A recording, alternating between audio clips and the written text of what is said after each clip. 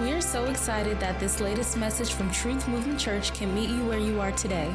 This message from TMC will help you to apply the truth of God's Word to your everyday life. It's practical and powerful. Enjoy His Word.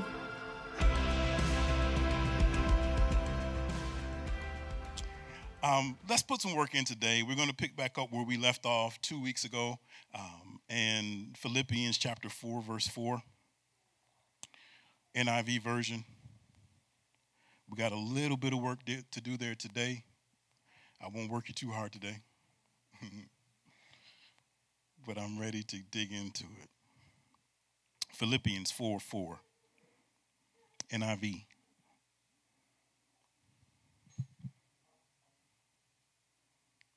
Are we there yet? Jordan? Yes, sir.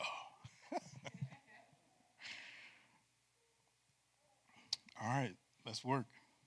I'm not even going to ask over here. Yes? Let's do it. Verse 4, Philippians 4:4, NIV says this: rejoice in the Lord always. Well, she just texted me. She know I'm up here preaching. And she just texted me. As if it's not going to pop up on my iPad. Oh, my goodness. I miss you too, babe. Rejoice in the Lord always. I will say it again. Are you serious? Okay. Can we restart? Okay. Rejoice in the Lord always. I will say it again. Rejoice. Let your gentleness be evident to all. The Lord is near. Okay. The Lord is near. Do not be anxious about anything, but in every situation, by prayer and petition, with thanksgiving, present your requests to God. And the peace of God, which transcends all understanding, will guard your hearts and minds in Christ Jesus. Finally, brothers and sisters, whatever is true, whatever is noble, whatever is right, whatever is pure, whatever is lovely, whatever is admirable, if anything is excellent or praiseworthy, think about such things. Whatever you have learned or received or heard from me or seen in me, put it into practice, and the God of peace will be with you. Our topic for discussion today is the phrase, think on these things. I want you to tell 3 people sitting next to you, close to you, 2 people sitting next to you, close to you. Tell them to think on these things.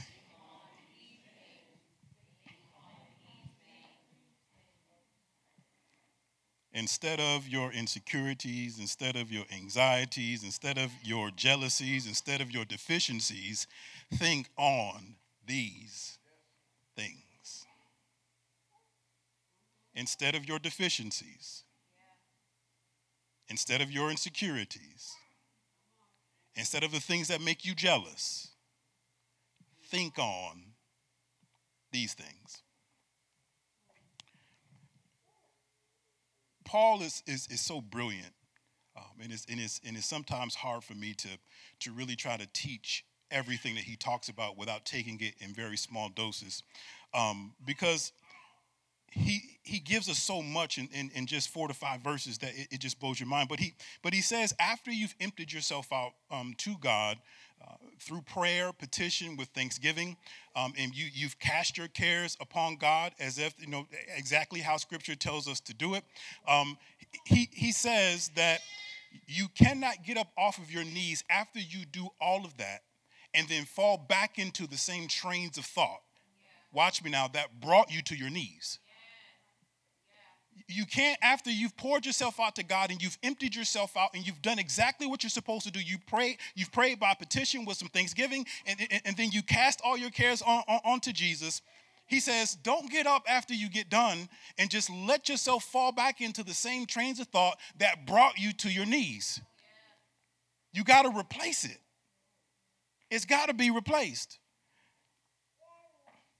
And what was catching me this week about this is that we kind of do this cycle, kind of like the week.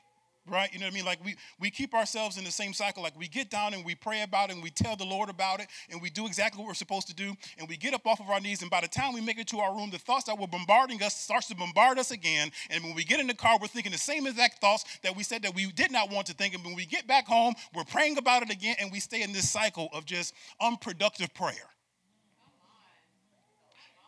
Just very unproductive. Like I'm praying and I know I'm doing the right thing and I'm saying the right stuff, and I use all the arts and the thousands that I could possibly use, and I know that he hears my prayer, but I stay in this cycle of very unproductive prayer.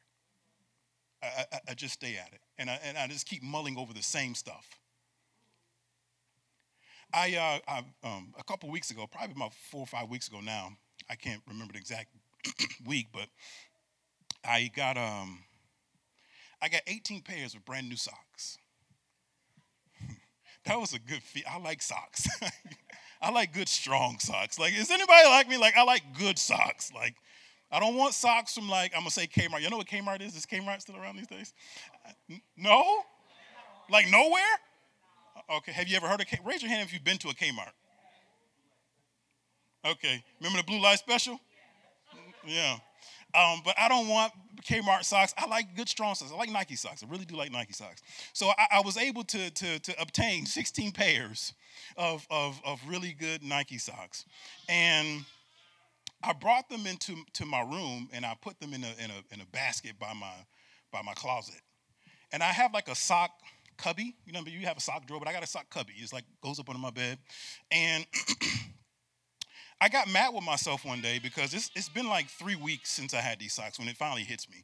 Like I've had these socks for 3 weeks, but every morning I got up and I would sit at the edge of my bed and I would pull my cubby out and I would just sift through the same old socks. And like this one has a hole and this one has no end or beginning. I don't even know where that sock came from. And I would just sit there and waste time mulling through the same old stuff. This is what Paul points out to us.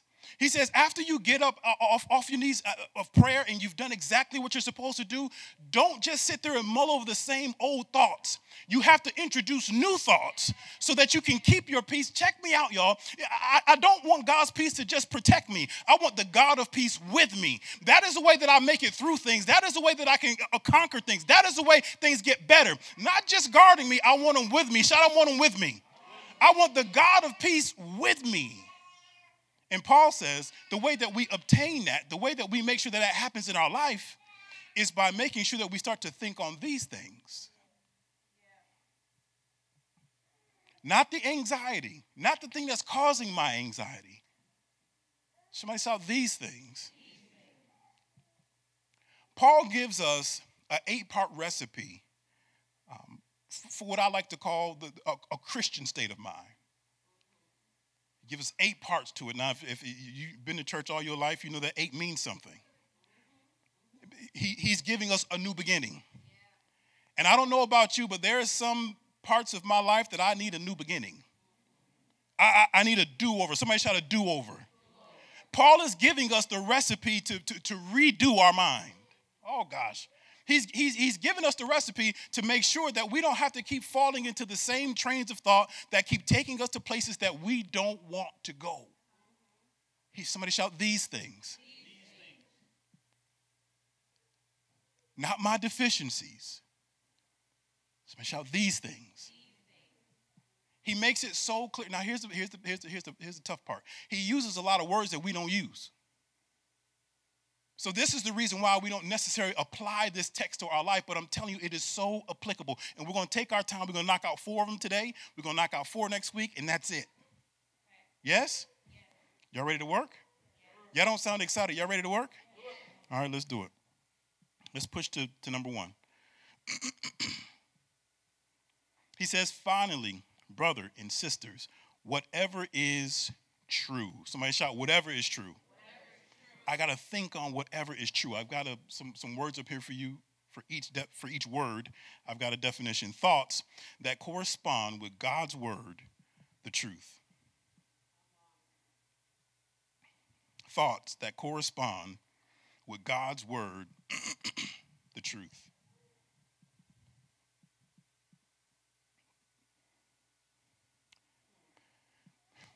Paul explains to us, off top, and I love that he uses the word truth, because he lets me know that I need to start looking at evaluating every thought that I have to make sure that it is true. Every thought that I have about me, every thought that I have about you, every thought that I have about my situation, every thought that I have about God, I have to look at it to make sure that it is true. Somebody shout true. I found in my own life, and I'm going to say we, but I'm going to start with Pastor Wanza. I was telling Pastor Martin, like on Friday, I said this series is unearthing some stuff for me. We spend more time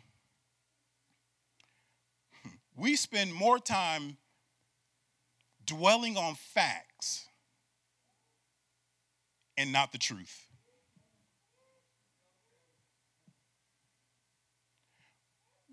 We spend the vast majority of our day dwelling on rehearsing the facts of our life and not the truth.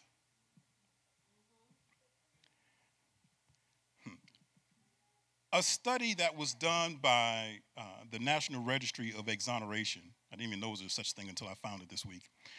The National Registry of Exonerations, it states that just in the U.S. alone, there are upwards to 230,000 innocent people sitting behind bars right now. Just in the U.S., they said that there are upwards to 230,000 innocent people sitting behind bars right now. When I read that stat or that information, I said to myself, there was a lawyer somewhere who did a really good job at presenting facts, not truth. You didn't catch it. Your enemy, the devil, does a really good job at presenting you with the facts and not the truth. The reason why he wants you to present you with facts and keep you dwelling on facts, because he knows that if you ever start to think about the truth, that is when freedom comes, because there's freedom in the truth. That's the only way that I can get myself out of this bondage that I'm in. The only way that I can get myself out of this mess that I am is if I start dwelling on the truth, not the facts.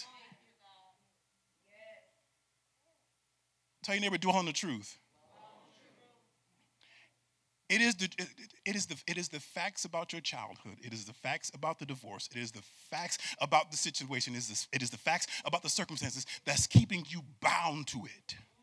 And the enemy knows that I got to keep her in this loop. I got to keep her thinking on it. I got to keep her rehearsing it, because if she ever bumps into the truth will set this girl free. He wants to keep you so bound to the facts and keep you so tied to the facts that you never even think about the truth. But I'm trying to help you to understand today that the truth is what sets you free.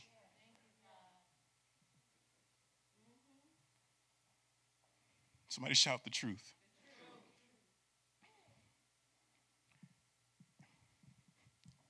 It may be a fact that you're going through something right now that doesn't look good. I got a bad report. It doesn't look good. The situation doesn't look good. But the truth is that all things work together for my good. It may be a fact. Somebody shout fact. It may be a fact that you're battling something right now and it feels like you're losing. It feels like I'm losing this relationship battle. It feels like I'm losing this battle with my children. It feels like I'm losing this situation with my finances. But the truth is that no weapon formed against me shall prosper. That is the truth. And if the enemy can keep you on the facts and keep you away from the truth, you remain bound to it. Somebody shout, no weapon. Somebody shout, fact. It may be a fact that you don't have enough. I don't have enough time. I don't have enough money. I don't have enough energy. I don't have enough mental space. But the truth is that he shall supply all of my needs. The enemy wants to keep you bound to the facts, not the truth. You are sitting behind bars in your life right now because you will not get away from the facts. The enemy knows that if I can just keep bottling up these facts and repackaging the facts, that she'll keep opening the facts and she'll stay bound to the facts. I have to get you to understand that your freedom is in the truth today. Somebody shout truth. Let's get the next one.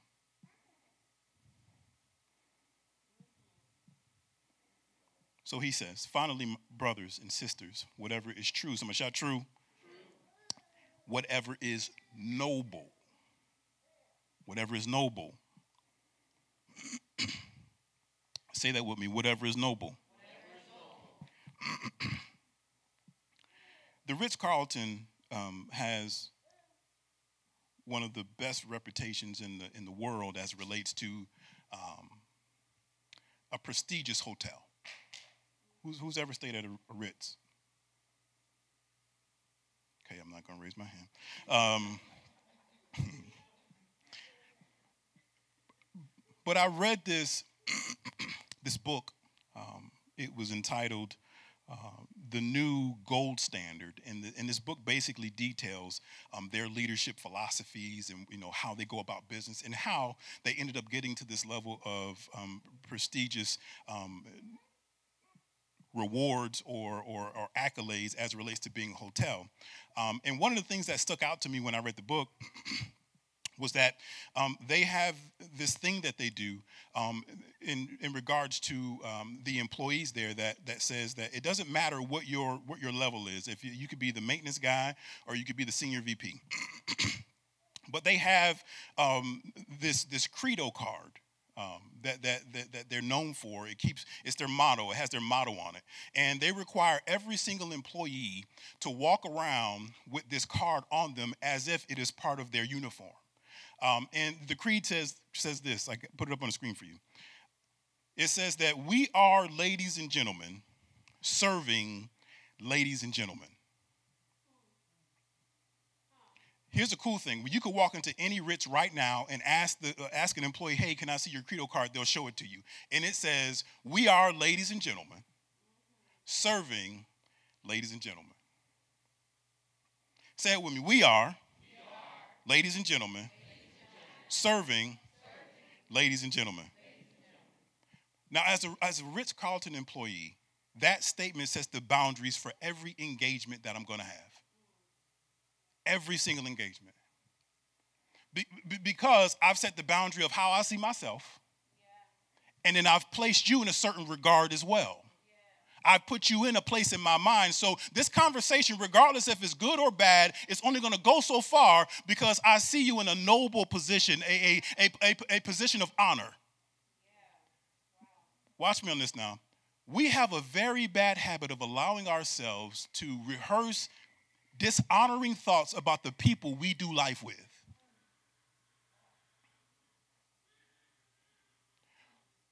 We have this thing about us that we feel it's okay to think about my wife, to think about my husband, to think about my kids, however I want to think about them, and expect for myself to get into their presence and be who I'm supposed to be to them.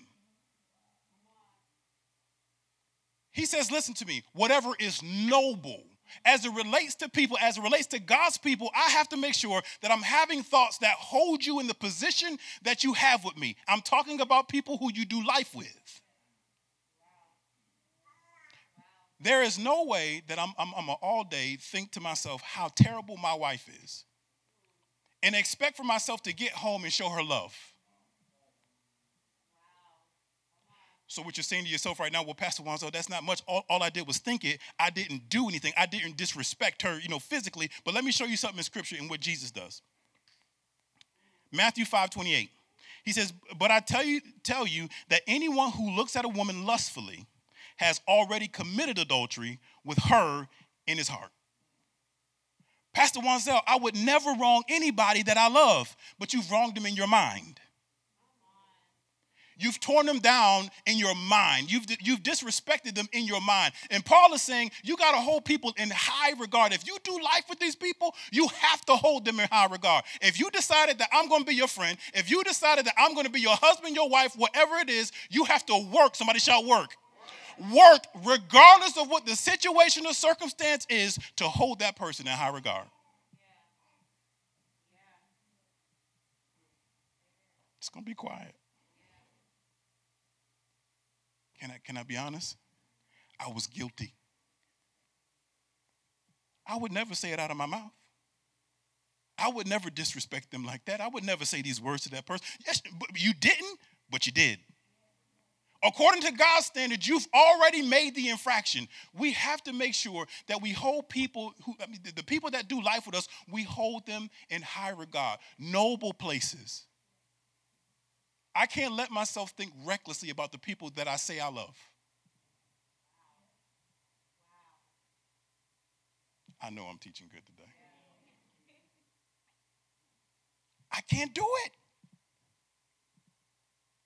There is no way. Check this out. How do I expect for God to honor it if I won't honor it? I'm going to him in prayer and I'm saying what I want my family to be, but I won't honor them in myself. I'm going to God to say I want a better relationship, but I don't honor the person that I'm in relationship with. I'm talking in my mind and in my heart. Not saying what you do, because you sleep next to him, but you don't honor him in your heart.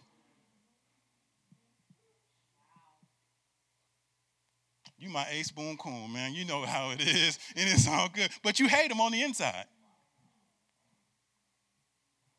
I know this is good. I have to work hard at it, y'all. Hard to hold people in high regard. Now, here's the difference. If you know that that person is not supposed to be in your life and you're in the wrong relationship, then let that person go. I'm not talking about that person, but I'm talking about the person that you say you want to be in relationship with. And even the people that you didn't pick. Your sisters, your brothers. Y'all, listen to me. I'm not teaching this because I got it under control. I'm teaching it because I recognize it in my own life. I would never disrespect that person. I would never do it. But I'm tearing them down in my mind. I've already crossed the line. I see you as less. Regardless of what you've done, you still hold that position in my mind, in my heart. That is the part that God is holding me accountable for. Jesus says, listen, if you've lusted in your mind, you've already done it. So you might as well repent. Okay, I'll help you. Look at your neighbor and say, repent. We've been there. How many times have you talked bad about the person that you're in a relationship with to yourself? Okay.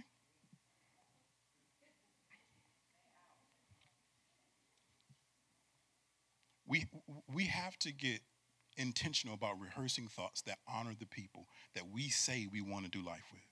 And that's not always easy. It's not always easy. But this is what God is holding us accountable for. This is how my prayers become effective. Because I'll get down on my knees and I'll pray because I'm praying about them, but it's truly me because I keep falling back into the same trains of thought. I've prayed about it and God has given the word on it and he has fixed it, but since I put myself back into the same train of thought, it goes back to what it was. Okay. Let's get the third one. This is a good one. Finally, brothers, read it some translations. Finally, brothers and sisters, whatever is true, whatever is noble, whatever is, y'all still got your scriptures? Do you still have your Bible out? Okay, I'm going to do it again. Finally, brothers and sisters, whatever is true, whatever is noble, whatever is right. And it means thoughts that are just, honest, righteous, and equitable according to God's standard. That's what I said, Portia. So watch. We're not talking about doing right in our eyes. We're talking about doing what is right, whatever is right in the eyes of God. Paul uses a Greek word, daikios, and it speaks to a person, watch this now, it speaks to a person who gives God what he deserves, and he gives people what they deserve, but he gives it by God's standard. You get that? Like, I don't give you what I think you deserve. I give you what you deserve based upon what God says you deserve. That's a hard thing to do. So here's where I got with this word right this week. When I started to think on whatever was right, it started to point to how often I'm wrong. How often I'm wrong about people. I want you to understand that this word right means that I'm holding myself accountable for treating you and doing you and handling you in a way that is right in God's eyes. Watch this. That means that I'm willing to do whatever it takes to make sure I handle you right. Look at your neighbor and say, it costs to do it right. It costs me a lot to do right. What I found out about myself is that I like the idea of doing right, but I always look for the easiest way. What's the most equitable way for me to do this? What is the best way for me to handle you so it's easy on me? But here's where my heart went. Right went up on the cross for me. That is what right looks like. Listen to me, y'all. He said, this is very difficult to do. Is there any other way, God, I can do this? Let this cup pass from me.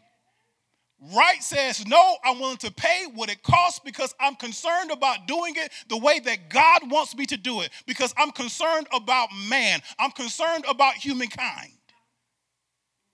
We have to be willing to give whatever we have to give, pay whatever we have to pay to make sure we handle people right.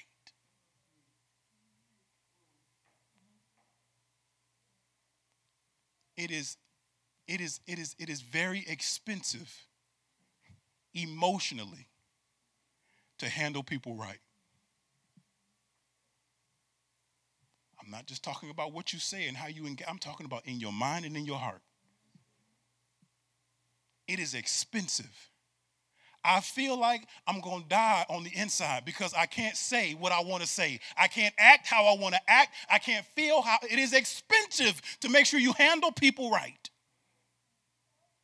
But for many of us, we go the easy way. This is just who I am, and I say it how it is. I'm going to say how I feel.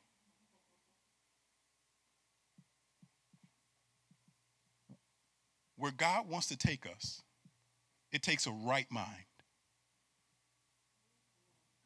Can I say it like this? Where God wants to take this ministry, it takes a right mind.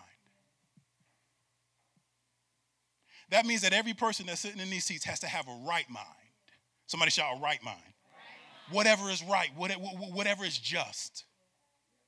How would God handle this? You know, this was years ago. I don't know how old I was, but What Would Jesus Do came out. You remember those braces? Like, how would Jesus how would he want me to handle this? And it's expensive, y'all. I'm talking expensive on you. If you don't feel some angst inside of yourself when it comes to handling people, you're doing something wrong. Because it is in our nature. We talked about this 2 weeks ago. It is 60% of our thoughts, out of 50,000 thoughts, whatever the number is, out of 60% of that is negative. It is just within my nature to handle you wrong. I can justify it all I want, but it's in my nature to handle people wrong. Paul is saying, listen to me, you have to work hard at handling people right in you. And the problem is, the only person that truly knows if you're handling them right is you and God. Just because I let you off the hook doesn't mean that I handled you right. God is concerned about us being right in our minds. Somebody shout right. Fourth one. Finally, brothers and sisters, what is true, whatever is noble, whatever is right, whatever is pure. Fourth and final recipe, part of the recipe, ingredients for a Christian state of mind. Before I get into this, before I give you this last point, I got to give you a personal testimony. Pastor Wanzo's testimony. So I'm studying this, and I'm not studying it just to give it to you. I studied it because I needed it. And I started to apply it. And it is a lot of work to make yourself think against the thoughts that you've had for so long. So I was telling Tina this the other day, and this is no joke. Like, if you catch me doing it, that means that Pastor Wanzo's still working on it. I was telling her that I could be walking, right? I'd be walking, and I'd be talking to me. We all talk to ourselves, yes? You talk to yourself. Raise your hand, you talk to yourself. I'm talking to myself. And a thought that went against what I've been learning came into my mind, and I started shaking my head. Now, I know I look crazy, but I was shaking my head, and I was telling myself, no, I'm not going along with that. Because it is so natural for us to go along and fall into trains of thought that have always been there. And I had to tell my flesh, and I had to tell my mind, no. Because I want to be free. I want to be who God has called me to be. I want to have more. I want to do more. I want to be exactly where he wants me to be, and I want to make sure that I'm positioned to receive what he has for me. So I have to make sure that my mind is right before I get there. I don't have time to figure it out when I get there. I got to figure it out now. Let's get this last one. It says, whatever is pure, thoughts that are clean, innocent, undefiled, and free from the taint of sin.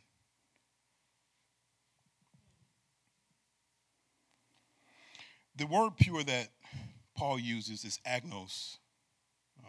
It carries such a high level of cleanliness that it speaks to the things that are fit to come into the presence of God for his service. This level of pure that Paul is talking about, he's talking about things that are so pure and so clean that they can come into the presence of God and be used for his service. I'm just going to give you a quick one. That means that I can't think any kind of way I want to think. I can think about whatever I want to think about. No, you can't. Because if you belong to God and you're supposed to be in his presence, there's certain thoughts that I can't even bring into his presence. In order to understand what Paul was getting at, I had to go back to the Old Testament and pull up this verse. It's Deuteronomy 17:1. It says, do not sacrifice to the Lord your God an ox or a sheep that has any defect or flaw in it, for that would be detestable to him. Read that again. Deuteronomy 17:1 says, do not sacrifice to the Lord your God an ox or a sheep that has any defect or flaw in it, for that would be detestable to him. God says, I've set the standard for what an acceptable sacrifice is to me. It doesn't have a blemish. It's pure. It's clean. I'm telling you what it looks like. And if you come into my presence with anything other than what I've told you is already acceptable, I see that as disregard for me. I have a problem with that. Well, you're saying to yourself, well, Pastor Wanzo, that's great for the sacrifices that they used to do in the Old Testament. We got Jesus now. He went to the cross. He rose again. So we don't need any sacrifices because he was a sacrifice. But Paul also tells us in Romans chapter 12 that we have to present our bodies as a living sacrifice, holy and acceptable unto God. So that means that there are certain thoughts that I can't come into the presence of God with. I can't. He's not going to accept me as a living sacrifice if I come into his presence tainted by my thoughts. Listen to me, y'all. That is the reason why it is so important to leave your issues at the door. Leave them on the floor so that when you come into the presence of God, you are useful to him. Somebody shout pure. So check this out. That means that I can't entertain any and everything. I was talking to Priscilla. She's my local neuroscientist that goes to the church, and she was telling me that we have these neurons. They're called mirror neurons. Okay. And these neurons, when we see something, it makes us feel like we're doing it. Like we don't even have to be there, but we can feel like we're going through I can feel that. It's great. That is the reason why I have to be, as a Christian, as a believer, that is the reason why I have to be real careful about the things that I allow into my eye gate and my ear gate. Because I will be doing these things and processing these things and feeling these things even though I'm not there.